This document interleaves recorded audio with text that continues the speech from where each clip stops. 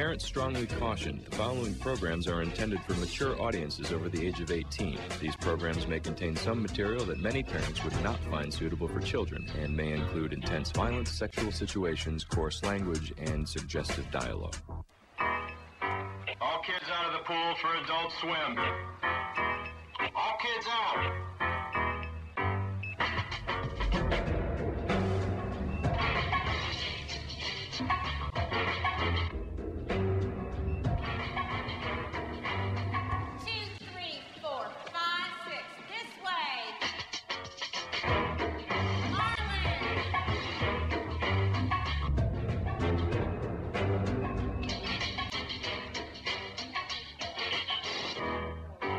Adult Swim.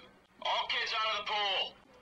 Hello, welcome to a special spin-off bonus Patreon sneak peek of Ross Purdy Destroys Comedy with Ross Does an Adult Swim podcast. It's a rainy Thursday afternoon. I've got my coffee with me. And now I'm going to jump on the podcast fad of just talking about TV shows that I was into when I was a kid. Or in some cases, some TV shows I still am watching as a fully grown adult man. Last week you heard me do a podcast where I pretty much hate watch a recent episode of The Simpsons, as recent as 10 years ago can be. That was a show I loved as a kid. And I feel like my tolerance for the lesser Simpsons is probably higher than most other people's. Like, I can still sort of watch the Mike Scully episodes today and think, oh, these are okay. Even realizing that it's a completely different show to what came before it. And it's not technically great story writing, usually. But I can usually handle all that better, except for, well, I can kind of stomach up to season 16 before I'm like, no more. I can't do this. So like I said, my tolerance is much higher. But another set of animated programming, and some live action programming I watched and loved was Adult Swim. I thought today in particular, this chilly Thursday afternoon is a particularly good time to just sit alone in my home studio, yakking about 20 old cartoons that used to air on midnight, because it was just announced today that HBO Max are reviving The Venture Brothers, Metalocalypse, and Aqua Teen Hunger Force for, I assume, just one-off movies for now. And I'm assuming that the Venture Brothers and Metalocalypse movies are to more or less wrap up the show, as they were just so close to doing anyway before they were cancelled. I remember first hearing about the Venture Brothers getting cancelled. It was during the pandemic. It was the Melbourne lockdown, and I had just finished rewatching the whole series. Like, there was nothing to do. I thought, I might just crank out some of my old DVDs and just watch this to spill the time. And what do you know, someone out there must have known that I was just getting into Venture Brothers and told me, no, there's going to be no more. And I thought, well, that's annoying. It needs an ending. It ends on a cliffhanger that I'm not going to spoil because it won't make sense to you unless you've seen the show. And Metalocalypse, probably less likely for a revival, for the ship that sailed in that show ever coming back. Because that was a show, they just needed one more season, and the guy who runs Adult Swim, Mike Lazo, wasn't necessarily so sure they wanted to do more Metalocalypse, so they gave Brendan Small, the creator, like a one-off special, kind of serve as an ending, and Brendan initially saw it as that, but then he was told, yeah, I wouldn't wrap everything up, which gave a hint that, maybe it will continue beyond this one-off special. So then he adds a cliffhanger at the end of it, but then it turns out to have ended, and oh boy, he should have just ended the show without that cliffhanger. Like, without it, I mean, the special generally works as a good, sending off point for the show. Like, it doesn't necessarily resolve everything, but if you cut out that end bit, it would have been a fine ending. Like a fine, just sort of just a fine sort of like character ending. Just like the characters are able to become the heroes they were meant to be. And then boom, it ends. And then we have Aqua Teen Hunger Force. And out of the three shows, Adult Swim fans, or fans of those shows, have been constantly harassing Adult Swim social medias. And Aqua Teen Hunger Force was one of those shows that some people want. I want this back. I want this back. And it's like, I thought it had a good run. I felt like it did everything it could have done, and then some. Like, I felt the show got way more hit and miss after the movie. And even then, it's a show that, by its very nature, is going to be hit and miss. It's just literally throwing crap at the wall. And sometimes it's great, very amusing crap. But I don't know, it's one of those shows that for me, it's not as funny to me as now as it was when I was 16. I don't know what it is. Like, I can watch Space Ghost Coast to Coast now and still find enjoyment in that. But Aqua Teen Hunger Force, I don't know. It's a bit different. So people wanted that show back. One-off movie on HBO Max, which is okay. Again, it's not necessary. But hey, if that's what the people want, that's what the people want. So with all that in mind, I was gonna try and bury deep and try and sincerely talk about my relationship with the programming block and just try and reach far back and see how it helps cement me as the comedian I am today.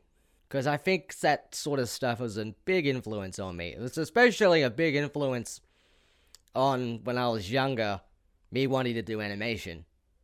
Because when I was like in primary school, I really watched a lot of animated stuff. Like, I especially watched a lot of Cartoon Network, and Cartoon Network in Australia in the early 2000s, even just in the early 2000s, there was a lot of Hanna-Barbera reruns. Or even just late 90s when I was just like 5 or 6 or something. There's just a lot of Hanna-Barbera reruns, so in terms of early Adult Swim, where a lot of that was based on kind of parodying and subverting Hanna-Barbera, I've probably got that a lot of that more than a lot of my peers might have gotten. Well, then you have Harvey Birdman, and they sort of targeted a lot of the obvious ones. Well, the obvious Hanna-Barbera ones, like everyone knows Scooby-Doo and Flintstones and Jetsons. Stuff like Magilla Gorilla. Maybe not. It's kind of a bit more iffy. What is it? The Horse, Quickjaw, McGraw, Wally Gator. All these feel very obvious now that I'm saying it. But there is a point where it gets a bit more iffy. Where it's something like Flintstones that like everyone knows. And then it's stuff where it feels like a lot of people might know it, but maybe not as much. And I also watched a lot of, of course, a lot of The Simpsons. 6 p.m. on 10. Just that classic time slot, weeknights. Of course, I watched South Park on that old classic Monday night SBS lineup. And of course, as AV Club has definitely detested, it's turned me into a raging alt-right asshole. And I am clearly not smart enough to differentiate between art and real life. So I take the opinions of cartoon characters on board. And now I'm just super contrarian for the sake of it. It's what we call an ironic joke here in the biz, which we're not allowed to do anymore because it turns you into an alt-right arsehole. I also watch stuff like Futurama and King of the Hill. And King of the Hill, I feel like I just watched for the sake of it. Because it's like, oh, it's Mike Judge, he did Beavis and Butthead, and maybe didn't appreciate it as much when I was a kid, because it's a lot more, it's not The Simpsons and South Park, where they're a bit more, like, in your face. It's a bit drier and a bit more of a quiet show, in comparison. While rewatching a couple of times now, I mean, I probably appreciate it more now as an adult. I was probably one of those huge nerds who, like, paid attention to, like, the credits underneath, so I would know who would, like, write Simpsons episodes and all that stuff. And it was a bit like, I want to do what Matt Groening does. I want to draw. I want to make cartoons. And for a little while, I feel like primary school, I had teachers that did encourage me. And my parents did encourage me to do that. I think there's a part of him that's just glad that I had some kind of interest. Like, otherwise, I don't know if there was that much that interest me or got my attention. So I'll do little drawings, I'll write up little scripts on the computer. They weren't very good, but I guess for like a 9-year-old, they were good. Like, I don't know, I got praised for it. Like, I've always been told I'm a good writer from all the way back, just to pat myself on the back. All the way back to primary school. Well, I don't know, English teachers enjoyed my stories, or they rated them highly.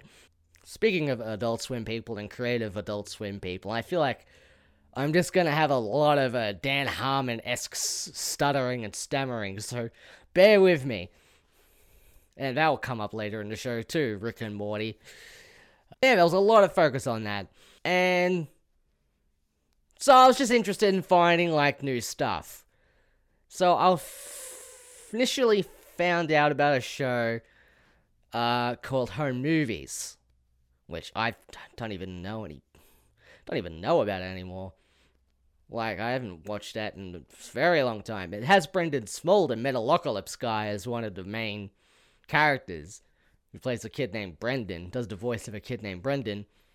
And, of course, I think it would be remiss not to mention that this is one of, like, V-rolls of, like, H. John Benjamin doing the voice of Coach McGurk, which I feel like it was a lot of animation people who saw him do that show that kept getting him roles on other things, and so he'll pop up in all these mostly Adult Swim shows and doing his, like, voice. That's great. And that eventually, of course, snowballed to him being kind of a megastar voice actor doing Bob's Burgers and Archer. And so I saw about Home Movies, and I found out it was on Cartoon Network at like 10:30 p.m. I mean, back in the day, Cartoon Network used to play Adult Swim stuff. Very little, minimal Adult Swim stuff from 10:30 p.m. to like 11:30, midnight if we were lucky. So I'd watch Home Movies for like the first half hour with my mum, actually, and she actually enjoyed it too. It was weird. She would sort of join in and watch the Adult Swim stuff with me for like the first half hour, which is, I don't know. I guess what the point of saying that is, just watch, if you can, watch the stuff your kids are watching, parents, and, you know, guide them. It's what parental guidance means. You know, guide them if there's something in there that you want to talk to them about or whatever. Don't just shove them in front of a TV and the TV's their babysitter now. And that is me getting off my soapbox. So I'll watch those stuff. I feel like a lot of it for the sake of it. I do wonder how much of it I actually got.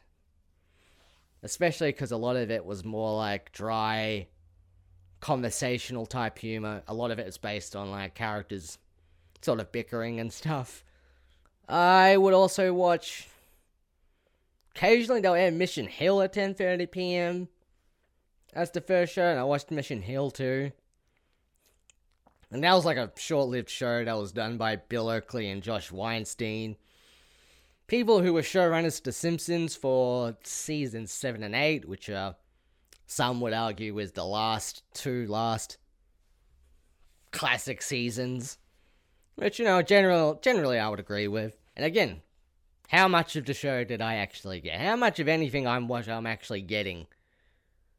Like, I'll watch some old Simpsons episodes nowadays, and I'll realize, oh, well, I didn't really get that when I first saw it. And I'm not even talking about just, like, really, like, dirty jokes or anything, or adult references. I guess just more like references to things a 9-year-old wouldn't necessarily understand, that I kind of laugh at harder and understand a bit more now. And it goes back to, like, maybe why I appreciate King of the Hill a bit more. But, then I kind of got into looking up other Adult Swim shows. Like, just in general, just like I was on a real adult animation kick, like, of course, like South Park and all that stuff, so I wanted to look more into that sort of thing. And I think my eyes next got on to Harvey Birdman. So I recorded that and just, like, watched it the next day, because, like, I'm like primary school, I'm not gonna, on a freaking weekend night, I'm not gonna be allowed to stay up longer than 11 p.m. So I watched Harvey Birdman with my dad. It was the Shuru Weenie episode. It's like it has a Japanese band suing Jabberjaw and the Neptunes. So I kind of knew Jabberjaw, that shark, that animal psychic. Hanna-Barbera let's just have a bunch of... Hanna-Barbera's formula was let's just have a bunch of boring human characters. But it'll be fine, because we'll have a kind of talking animal/creature sidekick. Like, maybe Scooby-Doo's like the one where all the human characters aren't that boring, but they're clearly not the stars compared to, like, Scooby-Doo. Oh, also, once they did Scooby-Doo, every single Hanna-Barbera thing just became about just ripping off Scooby-Doo. So really, Hanna-Barbera, they were really big on just ripping themselves off to keep making content. A little fun fact related to that, Seth MacFarlane got his start working at Hanna-Barbera. So putting all that together kind of explains why he's very big on just repeating stuff he's done before when he gets a new show. Except maybe like the Orville, which is just repeating what's been done before, but by someone else. So it's just regular ripping off. Not just like ripping yourself off, where you can't really sue yourself, but people will wonder how creative you really are. So I watched Harvey Birdman with my dad, and it's a very fast-paced show. And I wasn't prepared for any of it. But next thing I know... Yeah, we finished watching it, and me and my dad were just like, wow, that was not very good. At all. He agreed, like, of course he would not have enjoyed that at all. But for some reason, something just kept drawing me back to it. I don't know what it is, and this happens a lot with Adult Swim shows now, even. Well, not necessarily now, but it kept happening where I maybe didn't like it that much, felt like I didn't like it that much, but there was something where I felt the need to watch more of it, and then eventually, oh wait, no, I like this. And that kind of happened with Harvey Birdman. The episode after that, I remember I saw was the one where Fred Flintstone is a mob boss. Like, oh, okay, this is pretty funny, actually. And then so on and so forth. And that kind of started unraveling my deep dive into the Adult Swim stuff. So, Sea Life 2021, Brak Show, Aqua Teen Hunger Force, Space Ghost. Like, Space Ghost, the first time I saw, I was like, what was the episode of that? The Boo Boo Kitty episode, with the two guys from Laverne and Shirley, David Lander and Michael McKean, which is like something I would not understand. I understand a bit more now. Like, the whole joke of the episode is that it's biting off Laverne and Shirley. Space Ghost and Zorak become roommates, and they don't get along. And while we're at it, their guests are from a 70s sitcom that involved roommates who don't get along, or whatever. It kind of makes sense. Yeah, I would not have understood it. But then I kept watching it. And then I kind of got into it. And I think it's when they played... And this is an episode fans point to as being just an old-timer. I think when I watched the Bjork episode, I think it's when it kind of clicked. When they had that with the Tom York, like, oh, it's a pretty clever way of, like Space Ghost Coast to Coast, they would, like, it would do the whole, like, animated host doing interviews with real people that were on the screen. They'll edit the interviews around, make it funnier, and whatever. It was clear I think they had this Bjork interview just lying around, and they didn't know what to do with it, so they're able to just write her into this storyline where she's Space Ghost's wife, and he's absolutely just annoyed by her. And it's just stuff like that that's very funny and creative. I think another thing that really drew me to these shows, like, you know, Sealab and Aqua Teen Hunger Force and the Brak Show, I would kind of go through phases where I'd like one a bit more than the other. A lot of the time, what my family would watch was like just really bad 80s American family sitcoms. Oh man, we had watched Family Matters with like Steve Urkel. Oh wow.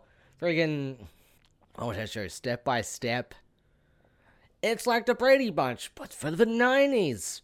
Just this really awful, hawkish, sentimental stuff. And I'm just like, over here watching like these like limited budget animated shows that just deliberately eschew the rules of television. Just like continuity doesn't matter. Let's just have a character die in one episode and then come back the next, or even in one scene and come back the next scene. There's no real like these family sitcoms, they would buy so strongly to a formula and so strongly to like a type of what a storyline should be. And then like we would have something like Sealab 2021 that would just like these like bite-sized bits of like television, and it'll be like 15 minutes, and then Sealab 2021 would have an episode like half of it is just a line of characters saying uh-oh, and they somehow put that on TV. I don't know, I think that's what drew me to it. It's kind of breaking rules, but like in a fun, creative way. And they were able to take these risks because they costed like, they were like given $5. Like, the story of Space Ghost Coast to Coast, how that show got into development, is actually pretty inspiring to me. Because it was just like, programmers who ran the network who were like, trying to think of ideas of like, what stunt programming they can do. Oh, let's just do like a all-day Space Ghost marathon of the old 60s cartoon show. Oh, I know what we can call it. Maybe Space Ghost Coast to Coast. That's actually a pretty good idea. Pretty good name for a show. Then they thought, oh, let's actually make that into a show. Let's take old crappy footage and line that up with like live action guests and manipulate it around, and just like the show was like, when it came out, it was like the closest thing to public access TV cost wise without being public access TV. Like there actually was some funds to it, but like it was like $5. And I mean, it was only like 15 minutes an episode because there's like, they had like no money to like work with it. And then they're just like, oh, let's just like do this as like a side project, like at night. Like stories of him like riding in like the closet. Well, like everyone else went home, they're like, oh, let's just work on this little freaky art project thing. We're gonna put on like once a week at like close to midnight on a Friday that very little people aren't gonna know what it is. But like it kind of grew and grew, and just people latched onto it. And then it's how Adult Swim initially grew. I mean, big Adult Swim fans already know this, but I guess I'm talking to the layman, I suppose. So it was like the success of that after 6 seasons. They thought, hey, maybe we can do like a whole programming block with this kind of thing. With like 15-minute, like low budget animated shows. And that's how it was born. And then Adult Swim just, of course, snowballed. And Adult Swim in America, of course, they got Futurama and Family Guy after both had been cancelled. And that kind of blew up the block and helped kind of bring those shows back, or helped see that there was still interest in those shows. So it brought them back. And now Futurama had like 3-something seasons beside more than it originally did. And then Family Guy is now just one of those animated shows that just people have long forgotten why they liked it in the first place, and it's just become one of those shows that's just on, and no one's stopping it. And everyone just kind of shrugs their shoulders and like, I don't know, makes money. But Adult Swim in Australia was such a crappy little operation. I mean, Adult Swim in America when it started out was just a little makeshift operation, but Adult Swim in Australia. So when I started getting into it over in Australia, it eventually moved up from just Fridays to Fridays and Saturdays, and they eventually added more shows. Like a couple of years afterward, they premiered in America. Long after they've been torrented by internet nerds. Venture Brothers and Tom Goes to the Mayor and Squidbillies. Tom Goes to the Mayor, the first thing done by Tim and Eric, which I guess I wasn't that into. Maybe if I revisited now, I might appreciate it more. But I was more into, and I guess everyone else that knows about Tim and Eric was more into the sketch show they did after that. Tim and Eric, awesome show, great job. Which has, of course, changed the way, like, comedy is done on the internet, in the internet age. Way advertisers work, in terms of, like, they want to do ads like Tim and Eric. I did Late Night Party Boys, which was accused by an internet troll in Perth that what we're doing is just a second-rate Tim and Eric, but, like, I mean, whatever, everyone has their thoughts. I mean, Adult Swim many years later got Eric Andre on, the Eric Andre show, which was accused of being a second-rate Tom Green show. I mean, we're inspired, and I'm inspired, and I just wear my influences on my sleeves. What are you gonna do? But yeah, Adult Swim in Australia was just a shitty little operation.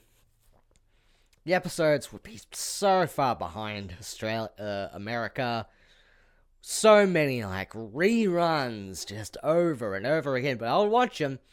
And eventually I'll just be able to stay up till whenever and watch them. Like when I was, I think maybe 12 or getting to high school age. Just this little kind of corner of programming. I feel like many people were that into. And it's that cliched thing of, like, they felt like they were made for me, and I wanted to introduce them to other people. I'm like, I think these are so good, I want other people to be into them too.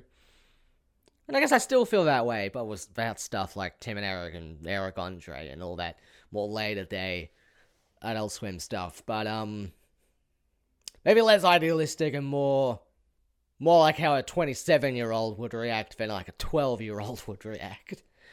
Adult Swim Australia would just occasionally air Gorillaz music videos as like filler for one reason or another. And there were these like Japanese shorts, I think they were Japanese, named Super Oil and High Octane. And like just, you'll be in the middle of like watching like the Venture Brothers or something, it will go to an ad. Like it will go to an ad during a part where wasn't made to go straight into an ad, and you'll have to wait like 5 minutes for the show to come back because there's some just annoying Japanese stupid silly Japanese cartoon was playing in the middle that this isn't what I signed up for, this isn't what I wanted, then boom. And actually in some ways, early high school I was able to introduce some people in my sort of friendship circle, to all this stuff, just by sheer will of being annoying. Until Adult Swim kind of stopped on Cartoon Network, for reasons why I don't know. It was near the end of year 8. I think I read some joke that like, oh, they air Cartoon Network in the children's hospitals, and then they'll just still have it on while all this shows were on. Like, as Adult Swim went on, their shows kind of got more and more crude and crass. Because when they were starting out, they were still kind of in that stage of like, can we do adult cartoons on Cartoon Network? Then they got more and more comfortable. And so when Adult Swim in Australia was finally getting to those episodes, because like I said, we just took forever. It's not a priority, I don't know. I couldn't tell you what the ratings meant over here, but I don't know. I'm paying for a service. It shouldn't matter. But yeah, I don't know necessarily how much of a fan base there was. Although I feel like there was a bit of a fan base. There's definitely a fan base for Harvey Birdman, because that show was on SBS. So that became kind of one of the more recognizable Adult Swim shows. Like, they'll do like this anthology thing where they'll play Happy Tree Friends shorts, along with all this other like weird animated stuff. And then just slap an 11-minute Harvey Birdman episode just right in the middle of that. Just really throw off the throw of all these little 2 to 3 minute things. There was Aqua Teen Hunger Force as well, because you look online, you see the creators did an interview with Triple J, of all places. Like, wow, Triple J, the cutting edge of cool. They thought this was worth, something good was actually worth introducing to the youth. Something that's entertaining, this kind of anti-television rule-breaking cartoon show about talking fast food that was sold to executives on the premise that, oh, they solve crimes, they're superheroes, it's fine. Because when they were initially trying to sell the show, they were trying to sell it like how the show became. Oh, it's just like it's like this box of fries, this milkshake, and like this water meat, and you all just kind of hang out, and like these weird monsters and creatures and aliens kind of come and interact with them. And the executives, of course, heard that and thought, what the hell is that? We're not gonna do that. So they kind of Trojan horsed in this show under the premise that it was actually gonna have a premise, but then after 2 episodes, they were like, dropped it. And that's kind of the ethos. I guess there's a lot of stuff I like, I mean, or even just stuff I would want to do, just something that starts off one way. You could start off one way and then just drop it off when you like find something more interesting. Like, you don't have to stick to what you said a thing has to be. Like, I think a lot of podcasts, actually, I feel like they make it about something super specific. Like, each week we're gonna just read over some old emails we got and talk about that. And I don't know, I just want to just give yourself the room to, like, if you eventually start talking about Ja Rule or something, and Ja Rule music, and that becomes a joke, and that becomes the more interesting thing, and don't feel the need to stick to the email thing that has maybe worn out its welcome a little bit. It was a good starting off point, it got you going, but don't be afraid to have, like, the thing, like, shift and change. I think it's the type of thing I usually like and would want to do, and I think kind of why I initially made Ross Pertly Destroys Comedy such a kind of a real nothing premise. Like, it's like an interview show, but with comedians. Of course, it's got that sort of, like, ironic, subversive element to it. Look at me, calling myself subversive. Well, I have to do it because no one else is doing it. But yeah, I just wanted to make something that's, I guess, kind of vague and not super specific. Like, some people are, like, all about, it's like the most specific premise there is, and then you just lose interest in it after 5 episodes. At least with a format like this, I feel like you can at least sandbox it, and just, it can be sort of fit for anything. It could be like a creative playground. And that's a lot in the way Adult Swim is. And probably, like, in a way that's the way it's kind of inspired me. To just go out there, be weird, follow your own bliss. I'm trying to wrap up this rambling and trying to make it seem like there was a kind of purpose to all this instead of just self-indulgent blabbering. And speaking of blabbering and Dan Harmon-esque stuttering and stammering, I was going to talk a little bit about Rick and Morty. And if I do another Adult Swim podcast, maybe I'll talk more about that. But long story short, I mean, I think it's funny, but definitely not the best Adult Swim show out there. I don't even think it's really... Even just compared to other shows, I mean... I don't know. I have my own sort of feelings on it. Maybe it's some hot takes. Some hot takes on the show that kind of go beyond just... some of the fan base isn't so great. I mean... Look at any sort of show that like amasses a fan base. You're gonna find a lot of people that aren't so good. And of course, they often end up being the loudest, so of course you're gonna notice them a bit more. So, what did Adult Swim inform and influence my comedy? Just a creative playground and be free to be experimental. And that is my little full stop on this, and... I went on much longer than I thought I was going to. When I decided I want to do this, can I speak this long on this podcast with sincerity about things? I mean, this is probably the longest stretch of the show where I haven't just been like super ironic and my weird little persona boy. You know, like some weird Andy Kaufman. Who, by the way... I guess was heavily inspiration to Mike Lazo, the guy who like ran for Adult Swim for 20 years and kind of started the whole thing all the way back with Space Ghost. He's an enigmatic and polarizing figure that would have been interesting to go into. If you think I'm rambling, I'm talking by myself. I don't have another person beside me to like control it a bit and just sort of help me keep on track. But we're reaching to the end of this particular podcast, and maybe I'll do another part where I talk a bit more, maybe introduce you to some stuff. I would recommend, right now, I'll recommend watching maybe Venture Brothers, Metalocalypse, maybe Aqua Teen. Like I said, not as good as it was when I was 16.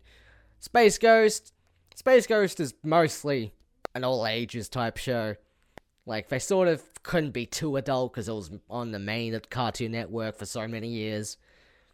But in the last 2 seasons, kind of get a bit more risque, so maybe be a bit wary of that. But everything after that point is fine. Doesn't go, like, nearly suicidal with how risque it decides to become, like the Ren and Stimpy adult party cartoon. Huh, look up that mess. And look up John Kay. Look up John Kay if you want to just feel bad for a little bit. Why was Ren and Stimpy so disturbing? Because John Kay himself was so disturbing. 2 shows I didn't necessarily delve into a lot that did, of course, influence my comedy. Just a lot influenced my DIY, punk, internet, post-internet comedy, Tim and Eric stuff, and the Eric Andre show. I'd recommend those. Highly, with emphasis on the term highly, like, I would highly recommend you smoke some crack. Just inject it into your veins. Oh, if you want to see Archer before it was Archer, I would watch Frisky Dingo. I honestly think it's better than Archer, but it only lasted 2 seasons. Doesn't really have an ending. It's kind of like when the guy Adam Reed was clearly going through a big Arrested Development phase. Because Frisky Dingo is, a lot of it feels like Sea Life 2021 mixed with Arrested Development. And it's really good and funny. And kind of leads on to Archer and how they developed their style. And oh boy, I mean, just direct message me on Ross Purdy Will Destroy Comedy if you just want to talk this type of shop. I mean, I can geek out about this type of thing all day, but I don't want to geek out about this type of thing all day. I really gotta put a full stop to this podcast. Like a full stop. What was the point of all this rambling? Adult Swim taught me, just opened me up to a world that was a creative playground. There, that's the end. That sentence will hopefully make this feel less like self-indulgent rambling and more of like, I had a plan for all this. There was a point. And here's my sign out phrase. All kids out of the pool.